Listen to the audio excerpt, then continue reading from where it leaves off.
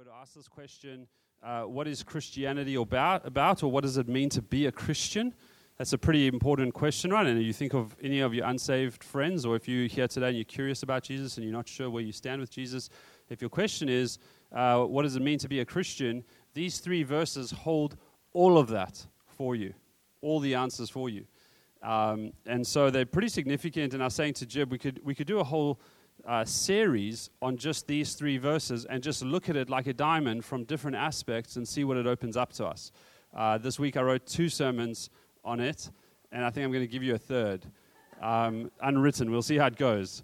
But it's that weighted. It's that kind of, there's that much essence in it that kind of each word holds for us a whole gamut of truth that we can dig into.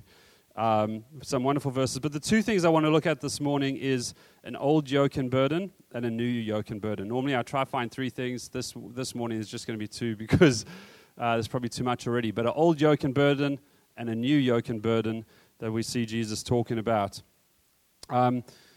Apparently we live in some of the most comfortable times in the history of our world. Most privileged times. Any one of us who has a job apparently is in the top 1% of wealth earners, not only alive today, but in the history of the world. So we really do have it good, but it doesn't always feel that way, does it? I mean, how many times this week did you go, I feel so privileged to be in the top 1%. I feel so comfortable. I'm so privileged by how comfortable we have life this week. I think it's more likely that, like us this week, there was something wrong with the water pressure, and we're like, what is wrong with this place? Why isn't the hot water coming out while 3 of us are trying to shower, wash the dishes, and do the laundry? What is happening? That's probably our usual response, I think. I don't think you turn the hot water on and go, to God be the glory, this thing works again. So that's not really where we live. And our lives are so full of pleasure that we also, even though we are busy, and we are busy, everyone is busy, we also have space in our lives to fill them with pleasure. So there's clubs to join, there's gyms to join, there's leisure activities that we can participate in that aren't essentials, but we have kind of this space in our life and in our culture to participate in these things, and many of them are good things. When we think about school, we can go to private school, public school, traditional school like Latin school, home school. I'm not sure if that's educated. Just kidding. I'm kidding. I looked at you laughing, and I threw in homeschool. Homeschool, international school, and we're just talking about Perth at the moment. You've got a few options before you. Then we think about work, and you can go get a job.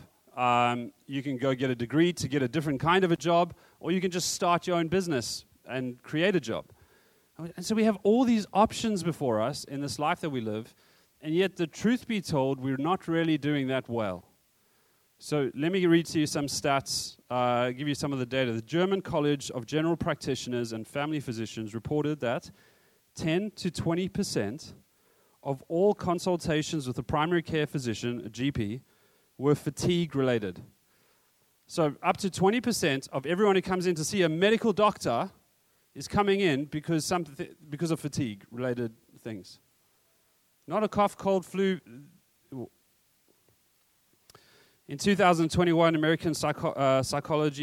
American Psychology Association's Work and Wellbeing Survey found that 36% of workers reported cognitive weariness, foggy mind. 32% reported emotional exhaustion, finding it hard to care about anything. 44% reported physical fatigue, finding it difficult to get up for anything.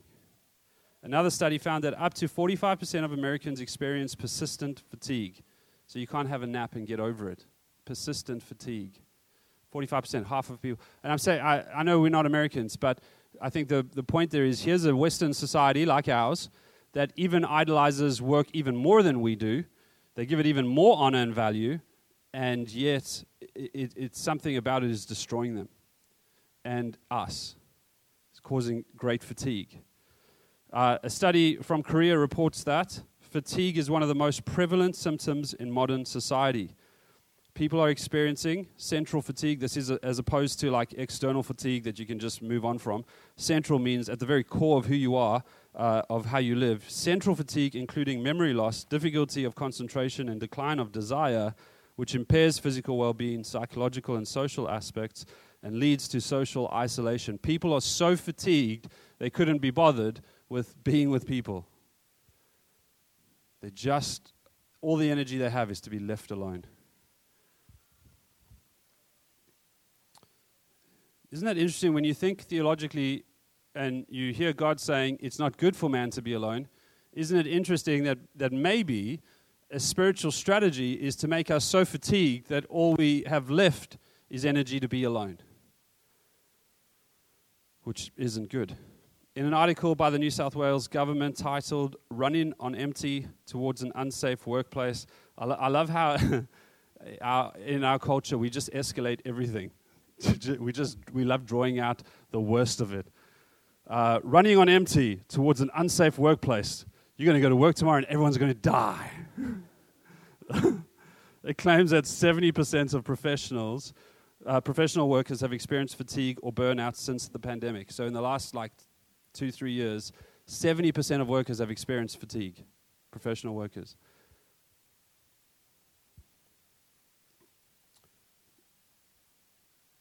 The problem with data is the numbers come and go past us. But what the numbers are trying to show us is what life on the ground feels like for people. And it's hard to connect the numbers to the people. But the reality is what it's saying is 70% of you sitting in the room who have jobs have experienced fatigue since the pandemic. And at the moment, we're just talking about fatigue. I'm just trying to kind of narrow down the data on one thing that we experience in our society. But there's a whole bunch of other things you may be experiencing. You may be disfranchised about something. You may be discouraged. You may be disheartened. You may have been disappointed. You may have experienced all sorts of other negative experiences that you live with through what you do or through friendships, relationships, through your roles in your family, through your health. There's all sorts of things you might have experienced that aren't related to fatigue, but fatigue's bad enough already. And this is our everyday life. None of us are going to walk out of this room today, no matter how well I preach, and face a world that's different to that. That is the society that we live in. That is our norm. Our norm is a pretty unwell place. And Jesus offers this other yoke and burden because he knows that the present yoke and burden is crushing people. This is, I think, remarkable. So Jesus diagnoses, so he comes in like a medical doctor and he says, you are laboring. The word they're laboring is toiling. So work is good. God created work. Jesus doesn't come and say you're working. He says you're toiling. The difference between work and toil is work is something you are made to do. It's part of a healthy life. Toiling is when you are working against it and not achieving anything. It's when you work, you're kind of going backwards. In all of your efforts, you're not going anywhere. It's meaningless, worthless, huge effort and no result type of thing. What a toil. There's no reward to it. Jesus says you're laboring, you're doing this kind of thing, and your efforts aren't getting you what you want, what you are needing. And you're heavy laden, you're getting crushed by this. And the science says that Jesus is spot on. Let me show you what a yoke is, if you don't mind Joel throwing it up there. A yoke is a wooden beam that gets tied to an animal. Usually, it can be a single animal, but almost always it's two animals. Two is better than one. Two is stronger than one.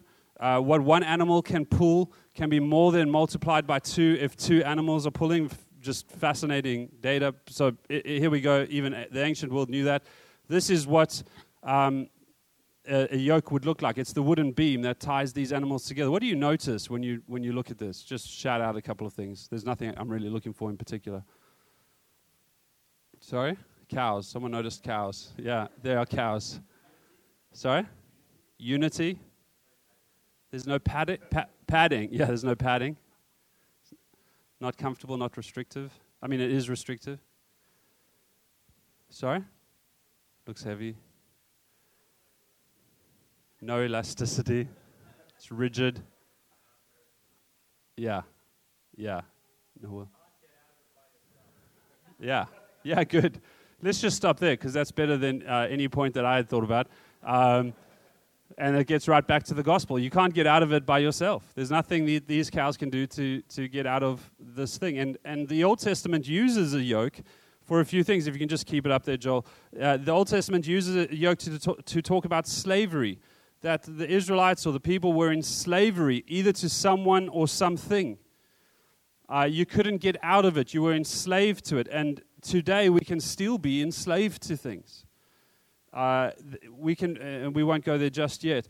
It was described as tools for work. It's something that you need to get work done. So it wasn't always a bad thing. It was sometimes in these pictures a meaningful thing for a meaningful task. But it was the appropriate thing. And in that way, it's something of which the law is described as, that the law is something that God placed on us to help us see something. It wasn't like in slavery to something because, you can't actually achieve the law, but it was there. The law was there to help us, to guide us, to show us in its best. And then we find out in the New Testament, Peter and others, Peter and Paul, I think of Acts 15, Peter, Paul in like Galatians 5 or 6, They say to the people, who is putting on you this yoke again? And talking about the law, and they're talking about slavery now.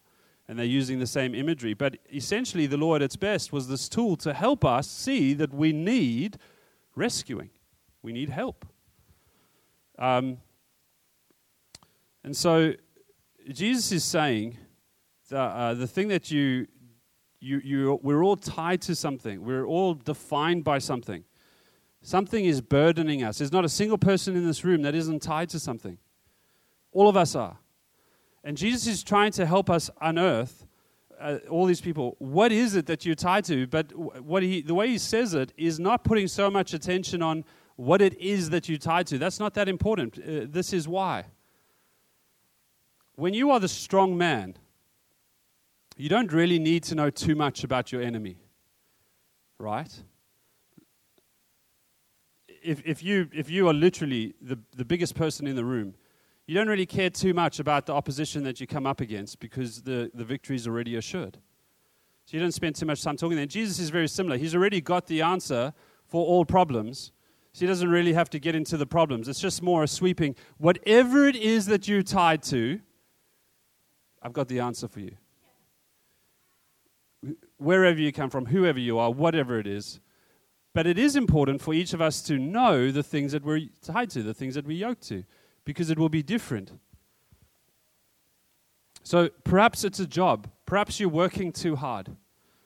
Then I think Jesus would go, why? Why are you working too hard? What is it that you trusting your job to give to you that you have to work too hard for it? And if you're looking for your job to give you something, it's never going to be able to actually do that for you. So it's going to lead to disappointment, discouragement. Plus, it's going to crush you and cause great fatigue. 70% of professionals are already finding out that their jobs can't do what they would like it to do. What about your friends? What if you put so much pressure on your relationships that you aren't able to disagree with each other? Because you value your friends liking you so much that you can't challenge one another. What ends up happening is you can never have deep and meaningful relationships. So after years and years and years, you still feel alone even though you've had friends for a decade because it's too flimsy and fragile to be able to challenge one another because you really are needing those friends to like you. If you don't get invited to something, it devastates you. Why? Because your identity is built on your relationships, on being liked by people. What about if it's marriage? These are all good things. These are all wonderful things.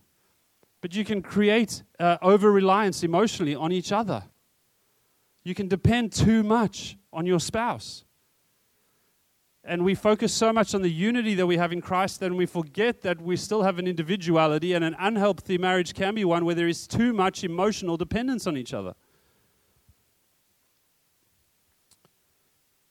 What about children? What about when you live through your children? We have so many children in this room. When people ask me, how big is our church? A lady asked me yesterday, how large is your church, or how small is your, whatever, how big is your church? I don't think they understand why I laugh before I give the answer, because I'm like, ha, ha, ha. I'm like, well, I can see how many members we have, but there's a whole lot more non-members that are about this big and down. About as many of them, but they have much more energy than all of the rest of us. God has blessed us with so many children, and all of us who have children, I think, most of us, not all of us, come to the temptation of living your life through your children, because by the time you've had children, life has disappointed you in some way, shape, or form, and you haven't been able to achieve some goal that you've had, some belief that you had about life. And the very easy thing to do is transfer that. Instead of transferring that to Jesus and letting that die at the cross, we transfer that upon our children, going, well, you will be able to achieve the hopes and dreams I had for my life, and I'll be able to put all my efforts into you, and then I can live vicariously through your successful life. And we put pressure on our children, whether it's pressure through over-encouragement or pressure through overburden, it's still living through our children. And the outcome of this is either we lose our children in rebellion, they realize what we're doing, and they say, I'm not up for this, and they leave us, or they don't realize what we're doing, they put up with it, and we lose them anyway, because all they're trying to do is what you want. They don't know who they are. We lose them anyway. You just can't live through your children. What about if it's health and fitness? These are good things. Jesus is going to make us all well. But the thing about health and fitness is that's where you get your identity. Then the healthier and the fitter you are, the more vulnerable you are to any non-health or fitness. Right? So someone like myself isn't too vulnerable because I'm not too healthy or fit. So whether I get a cold tomorrow or go for a run tomorrow, it doesn't really change my life. But if health and fitness is your identity, so my identity is more around approval. If your identity is more around health and fitness, and you are very healthy and very fit, the healthier you get and the fitter you get, the closer you are to great discouragement. You twist your ankle and life is over. I'm exaggerating, but you get it. What about a home? The Australian dream. We spoke about this a bit last week. I'm not going to speak about it too much now. But if you don't own a home, you kind of feel like you're falling behind at some point at some age. And then if you do own a home, in seasons like this, you might start actually falling behind. But also, all the problems that come with owning a home, kind of, is it worth it? So now I own a home, someone stole the water heater. Josh has to go, who do we call for this? You don't call anyone, it's your problem. Now I own a home, the hot water system's not working, not because someone stole it, just because the dishwasher, who's going to fix this for us? Oh, it's me, I'm going to have to call myself. Rates and taxes come around, you don't tell the agent, the rates and taxes are your rates and your taxes for the great privilege of owning land in this wonderful nation. You see, it's like, I'm not saying it's a bad thing, it's a good thing. But it comes with its problem. It's not perfect, it's not heaven. You're not going to be paying rates and taxes in heaven. God's not going to say, here's your eternal inheritance, and it comes with an annual bill. Here's your eternal inheritance, but when you go for a shower, if Moses and Elijah are showering, your shower's not going to work. It's a different thing. Home is going to be home, and home is still a good thing now, but it's full of brokenness. Whether you have one or don't have one. So if Jesus were standing here preaching this, and he could say exactly the verse again for us, for the modern audience, I think Jesus would say this: "Come to me, all who labor and are heavy laden." And you go, hold on, that's exactly the same. Exactly. Because Jesus, the master of the universe, not in the He-Man series, but the true master of the universe, has these words that go over all times and all cultures, because he knows the very heart of the problem of humanity. And Jesus' words transcend time and space. Jesus' words transcend cultures. Jesus' words always have life in every time and every season. You will find this, and none of us will live long enough, or in the past have lived long enough, to experience massive changes, but we will find that always there are people who need to hear the words, "Come to me, those who are weary and heavy laden." So Jesus calls the fatigued, the disappointed, the disenfranchised, the downcast, the discouraged, the disheartened. He says, any one of you who've lived long enough to experience the brokenness in the world, any of you who've tried something hard enough to see that it fails, come to me.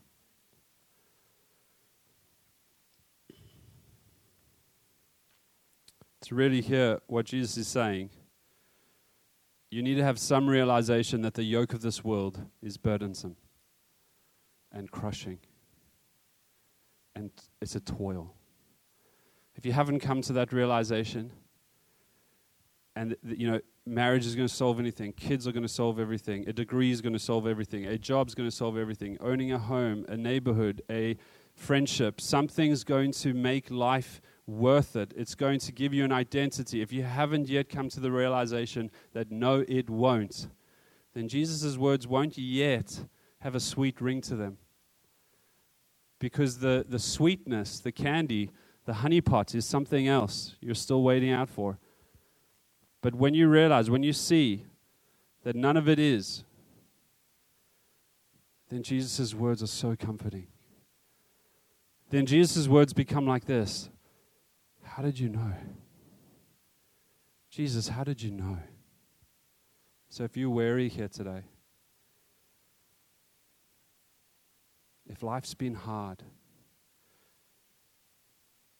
if there's aspects of life that you can't explain the difficulty of, if you feel like someone just won't understand,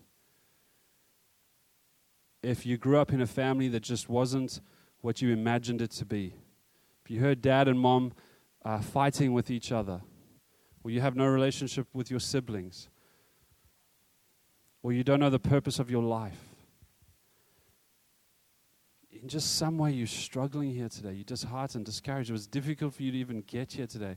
Maybe you didn't even know, why did I come today? But you found yourself here. Then hear the sweet voice of Jesus say, come to me. Weary, come. Heavy laden, come. You say, no, I can't come my best. Jesus, if I knew you're going to invite me, I would have ironed my shirt. Jesus says, come.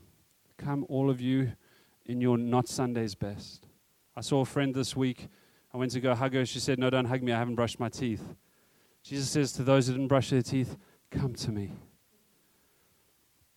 I saw a friend Saturday, and I was all sweaty in a shirt, so I said to them, no, don't hug me. I've just come from a run. I'm full of sweat.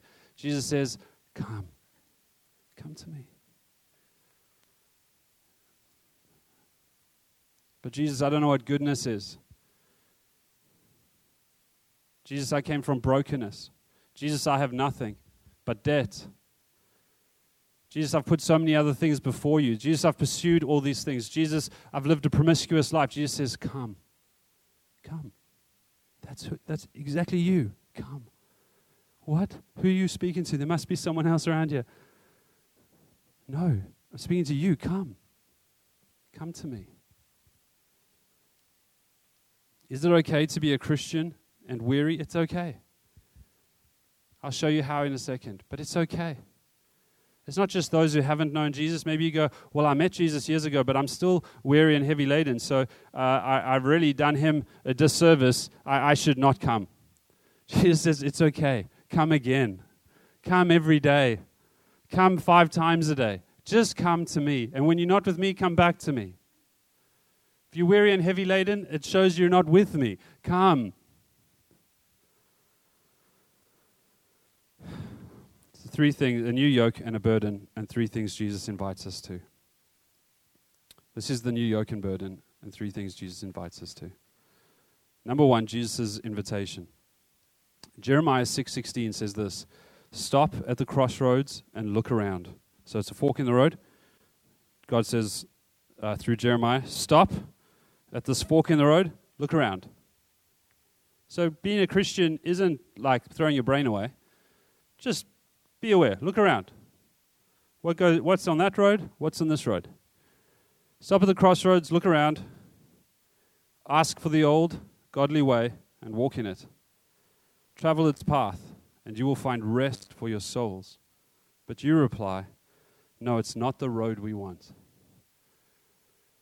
So Jesus says what he's doing is he's inserting himself into this verse. And what he's saying is the old godly pathway, the way to walk in, is me. I'm that way. Jesus has this wonderful knowledge of Scripture that often his words mean far more than we who haven't grown up in a Hebrew society understand. But if we go read the Old Testament, we get where Jesus is coming from. And Jesus is not just saying, come to me, all those are, he's saying, come to me because I'm the way. At that crossroads you stand. Your life is here. Discouraged, tired, fatigued, worn out. Here you stand at the crossroad. Choose the ways of the world or choose the old godly path, the way to righteousness. And he invites you. He invites me. Keller says this great thing. He says, what God, what does it mean to be a Christian? What God doesn't give us is a good argument. What God gives us is a good person. What does it mean to be a Christian? Come to Jesus. Not hear this logic and reason and then believe it. And it's not to say that in any way Christianity, I think Jib has said this really well before in the preach, it's not to say Christianity isn't logical and reasonable. It's just not the way that God gives us to enter the faith. The way that God gives us to enter the faith is through Jesus. He is the way. You come to him and he says, I will give you rest for your souls. I am the way that gives you rest for the souls. Not I am the knowledge that gives you rest for the souls. I am the way that gives you rest for the soul. We are relational beings. We come into relationship with Jesus who gives us rest for our souls. That thing that we most greatly need is rest. We get it from Jesus. Do you have someone who every time you're with them, when you leave them, you feel better than when you arrived?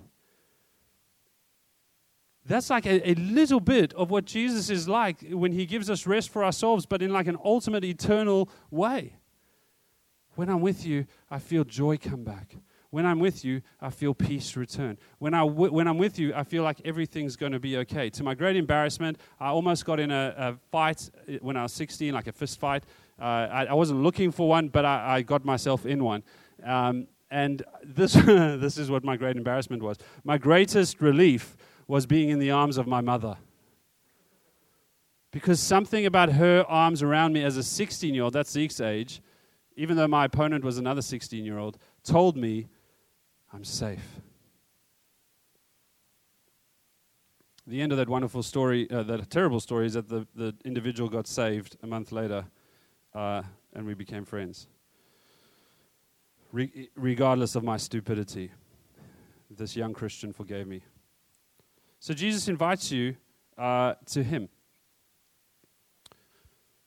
If you're not a Christian, then Jesus invites you to come to know him. And you can use all your brains and all of your heart, and that's totally fine. But at the end of the day, you've got to make a decision about the person of Jesus and see if he is the good way. And if he is the friend that's closer than a brother. And if he is the Savior that has sacrificed for you, if he really has laid down his life so that your sins against God have already been punished and paid through his righteousness and his sacrifice on the cross, and if his death really is enough for your life, it's all about the person of Jesus. Is he who he says he is? Is he good enough? And he is more than that. Sorry, he's more than good enough. Number 2, Jesus offers us a new yoke. Instead of one that's crushing, instead of one that's toiling, instead of one that's burdensome and unpadded and inflexible, Jesus offers us a new yoke. How do you try to define yourself? As we discussed, what are those things? Work, relationships, marriage, children, pleasure, activities, weekends away, the clothes you wear. What is it that you try to find your identity in? Jesus offers you something new. And he offers you himself. He says, come to me, and commentators, I genuinely don't think I fully understand this, but commentators say what Jesus is saying here isn't that he puts a new burden, a new yoke on you, but that he is the yoke that's on you. And that's like hard for me to get my mind around. But when you understand my yoke is easy, my burden is light, and you understand the gospel, it begins to make sense. Where Jesus is saying, Nas and Ella, why don't you just come here for a second? So here's a mother and a daughter. The old yoke, just come on stage, just stand next to each other. Let's say Nas wants to live her life through her daughter. And this isn't true, so it's a safe example. She wants to live her life through her daughter. The yoke of her identity is through this one. Through this one's achievements, successes, decisions. And the yoke is very tight, and the yoke is very burdensome. And Ella, how does it feel to have to do everything your mum wants and be under the pressure of her approval? Yeah, how does it feel? Bad. Correct answer. But then there's this other yoke, and there's two ways to think of it, but either way is wonderful. Jesus says, I am the yoke, and that means that it has to be exactly what he is like. And so he comes over this relationship, and it's a Christ-centered relationship, a mother and a daughter, and suddenly there's gentleness, there's calmness, there's forgiveness, there's love, there's servanthood, there's peace. How would that feel? Good. Thank you. So many words. Thank you so much. So one's bad, one's good. Sermon over. Thank you very much. Go home. But if the commentators are right, and they probably are right, I just can't get my head fully around it, that Jesus becomes the yoke, then it means that our experience of relationships and marriage and work, as we live with the yoke of Jesus over us and we enter those spaces, is we begin to experience his calm, his peace, his joy. It's not burdensome. But the other way to think about it is that, it's a double-oxed yoke, and there's a danger in this, and I'll explain why, and I think this is what commentators stay away from, is that we are yoked to Jesus, that he is the beast of burden, and that we walk alongside him. And the danger, obviously, there is to think, well, what is Jesus enslaved to? What is Jesus? But I think that's properly answered by the gospel anyway, that says that, he is our righteousness. He is the one who has accomplished what humanity is called to accomplish. And so, regardless of that, as we are yoked to him, he is the one that bears the burden, and then we comfortably walk alongside him. Can you imagine being yoked to a stallion? That's like, just wants to go for it. Let me just kill you. Or can you imagine being yoked to a rock? It's still strong, but your life's going nowhere. But either way, what we do know is that Jesus says, my yoke is easy, and my burden is light. And so for those of you who don't know Jesus invites you to know him. And being a Christian means laying down every effort to prove yourselves at the feet of Jesus. Whatever those other things are, you lay them down and you say, Jesus, I want to know your wisdom. I want to know your way. I want to learn from you. I either want to have your yoke placed upon me or I want to be yoked beside you. I want to understand, because everything else in my life isn't able to satisfy and fulfill. And there's something in my heart that still longs for that, to try and understand that, and you seem to be the only one that has the answer to that. Number 2, Jesus invites us, number 3, we've done 1 and 2. Number 3, Jesus invites us to discipleship. What does he say? Come and learn from me. He says, learn from me, for my yoke is easy and my burden is light. Take my yoke upon you and learn from me, for I am gentle and lowly in heart, and you will find rest. And this is important as well. When Jesus is speaking to those who would have, remember this comes out of Matthew. Matthew's writing to a Jewish audience. The Jewish audience has a Hebraic mind. They've been trained in Torah and culture and Jewish culture. This is who they are. So they understand more deeply what Jesus is saying immediately. We have to go study it to find out. What they understood is that rabbis would come to people. So the schooling system was you went through to a Jewish school, boys and girls, and then you kind of graduate. Girls graduated a little bit younger, and then boys would graduate around 12. And only the very best of the best would have a rabbi. and you would kind of lay your case before the rabbi and hope above hopes that he would pick you. But you would really have to be the best. Like that, you've already memorized the Torah. You can explain different rabbis' interpretations of the Torah. In other words, none of our pastors would have had a rabbi. So Jesus comes and he goes, number one, the surprise is Jesus makes the invitation. It's the rabbi inviting discipleship to people that obviously know they're failed students. So there's already this kind of whoa, me? Like this privilege to walk with you? Yeah, come with me. I'll teach you. So if students are already failed students and the teacher's convinced he can teach them, what does that tell us about the teacher? It tells us the teacher must be pretty good at what he does. And the content must be quite different to what they think, if he thinks even children can learn it. Complex, but simple. The gospel can be understood by children, but even the smartest minds can't get their heads around it. The wisdom of God is foolishness to man, but even children can understand. It's this incredible truth. Anyway, I'm getting lost. So this rabbi picture that Jesus is inviting them to, and he invites them to come and learn from him and to be his students. So basically, what they understood was this integration of learning and living. So we may come to church, and someone may ask you, "Oh, what did you hear at church today?" And you talk about maybe a point that you can remember or something. They didn't understand truth like that. They understood that the knowledge had to be immediately integrated into life. And so walking with a rabbi was the practical integration of the Torah knowledge. The rabbi is going to show us how you're supposed to live according to the law that we learn in Torah. And so the students would copy the rabbi exactly. And so you have this phrase about the dust of the master, or the dust of the rabbi, this idea that the students walk in the footsteps of the rabbi. If the rabbi, they walk right behind it, they pick up the dust. They're walking so close that at the end of the day, they've picked up the dust of the rabbi walking on these roads, because they've literally walked his footprints. And there's these fun stories of this one rabbi had a limp, and all of his disciples had limps. He was the only one who actually carried an injury, but they all learned to walk like him because he is their rabbi, and they're copying him step by step. If he lay down for a nap because he's 60 years old, these 18-year-olds lay down and took a nap, because that is the integration of faith and life. If he studied, they studied. If he loved, they loved. If he ate, they ate. Whatever the rabbi did, they did. Because integrating their faith meant doing exactly what the rabbi did.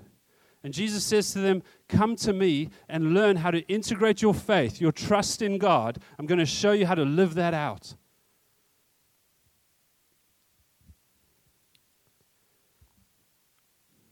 Now says that's good. Is it good? It is good. It is good when you look at Peter in Acts 15 saying, "Who put on them again, on you disciples of Jesus, on you followers of Jesus, apprentices of Jesus, those who are walking in the footsteps of Jesus, who put on you again the yoke of the law?" Galatians, when Paul goes, "Who has again put circumcision on you?" This yoke does not belong to Christ. Your Rabbi Jesus would not put that on you. Who's done that? Those of you who don't understand the circumcision picture, it was a picture of a commitment to the law. In other words, a doing to be saved rather than the grace of Jesus to save us. And so Jesus again calls us to learn to walk in the grace of his salvation. Our doing doesn't come from the achieving. Jesus achieved it, and as we learn from him, as we walk with our rabbi, we learn to walk in life in his grace, in his peace, in his joy. You say going to work, it's quite difficult to be a Christian in a modern-day Australia workplace. It is. It is. And Jesus is going to show you how to have grace and faith and courage for that, because Jesus was crucified because of his faith. You know, you say it's hard to stand up for Jesus in the workplace. It is. It was hard for Jesus to stand up for Jesus in the workplace. It got him killed. It might get you fired. But you know what? Jesus knows exactly what you're experiencing. Any fear, any desire to maybe run away, Jesus knows. And if you lack wisdom and you say, I'm not sure how to do this graciously and lovingly and be a good Christian in the workplace without causing conflict and drama, Jesus knows. You can turn to him and say, Jesus, help me. What does it look like?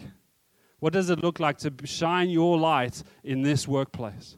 To love and demonstrate your love, to be patient, to honor a boss that feels like a tyrant. What does it look like?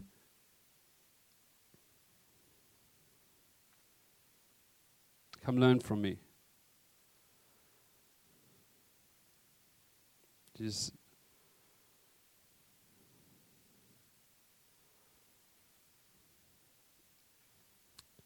Jesus, how do I be honest with my friends? Was Jesus ever honest with his friends?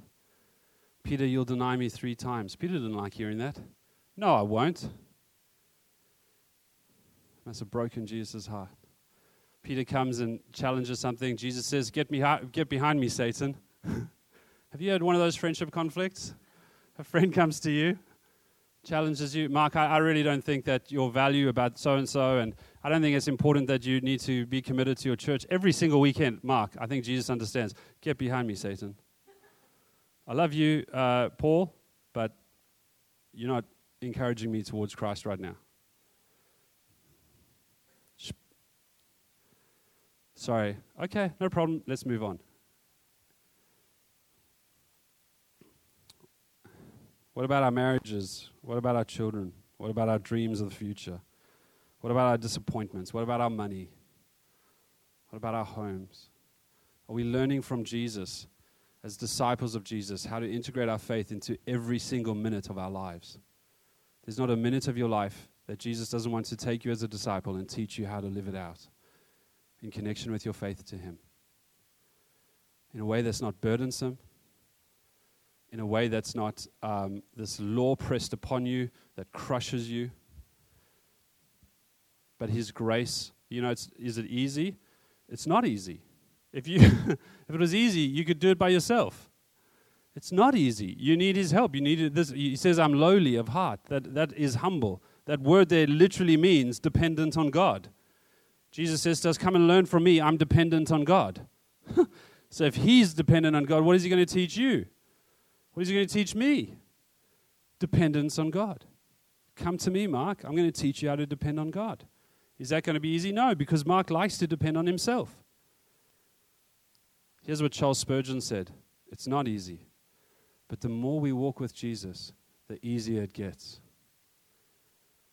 The more we lay down at Jesus' feet, the easier it gets. The more we watch Jesus and take our lives to him and ask him about the details, the easier it gets. It doesn't get harder, it gets easier. Which in that way, we're able to say, however difficult it is to walk with Jesus today, it never gets harder than this. And as we choose his will, and we choose his way, and we choose his precepts, and we hear his teaching, and we walk like him in our singleness, or in our marriages, or in our parenting, or in our work ethos, or in our loving our neighbors, or whatever it is that we do in any minute of the day, as we learn more and more from Jesus, it gets easier and easier and easier.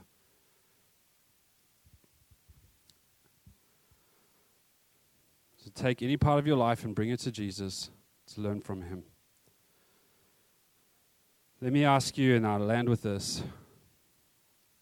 How do I live? How am I experiencing his gentleness? His trust in God? His peacemaking?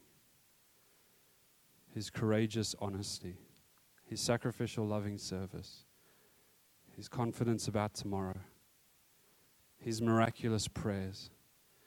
His joy in people, his love for the unlovely, his calm, his reliance on God, his sexual righteousness, his holy ambitiousness, his wisdom with finances, his eternal perspective, his contentment, his open-handed invitation, his life in my life. These aren't standards. These are characteristics that come out as you walk with Jesus, as you spend time with Jesus, as he rubs off on you. These are characteristics that come into your life They're not standards you have to meet. Someone wrote a very massive book that says some very wonderful, simple things. Why was Jesus crucified when Jesus was crucified? Why did he die then? Why did he die that way? I'll give you 2 or 3 reasons, but there's many more. One of the reasons Jesus died by crucifixion was because it was the most shameful way that they could imagine to place on criminals, the worst of them. The greatest way they could shame them was through naked crucifixion. So when you experience in your life something of the shame that our society places on us as we stand for Jesus, Jesus goes, I understand. I understand shame when you stand in love for those you love. I understand. And he can come alongside you. You don't have a Savior going, aren't I good enough? You have a Savior going, I understand. After they crucified people, they would bury them in unmarked graves most of the time, so they would be totally forgotten. They were supposed to be wiped out of history. This is the enigma of how did Jesus become so famous? The only possible way is that he really did rise from the dead, because the very design of crucifixion and burial is that they would be forgotten by all people. Even their own people would want to forget them because of the shame placed upon them. And yet Jesus is the highest name of all names in history. The point is, when you in relationships or in difficult situations at work, you feel forgotten, you feel overlooked, you feel buried because of your faith. You know, I'm a Christian. That's made me unpopular at school. I get teased. I'm a Christian. That means I've missed out on promotion because they don't want Christians in the boardroom. I'm a Christian, so that means Jesus goes, I know what it means to be buried, to be forgotten. Trust me, you will never be forgotten. Your name is written in the Lamb's Book of Life. For eternity, you will be celebrated and known. And nothing I have for you can be taken away. You will never be forgotten. No matter how deeply you are buried in unpopularity or performance reviews that are harsh and unfair, or missed opportunities, or friendships where you just always get left out, Jesus goes, not with me. I went through it for you. You will never be forgotten. The crucifixion was the most painful way they could imagine killing someone. Some people say this. I'm not an expert on death. Some people say that in the history of the world, the crucifixion is still the most painful way to kill someone. And I don't know if that's true or not, but I can imagine it is quite painful. And this writer says that the reason that that's the way Jesus had to die was so that when we suffer, you stand up and for some reason there's some suffering. I mean, being a Christian is difficult. Jesus can put I understand. I know what it's like to suffer. I know what it's like to love those who are hurting you. Remember on the cross, those who are crucifying him, Jesus says, Father, forgive them, for they don't know what they're doing. And you experience something where you go, I am being unjustly persecuted. I am being harshly treated on social media for no reason of my own. I do not understand this. My neighbors are gossiping behind my back. Whatever it may be. I am inflicted with incredible pain in my body. Jesus says, I know you're suffering. But with me, you will never suffer eternally. Come to me. Learn my ways. Find my peace. Let me enable you. Let me empower you. Even in your suffering, you can forgive. Even in your suffering, you can love. Even in your suffering, you can have peace. Even in your suffering, you can trust God. But you're going to have to walk with me. I'll show you how.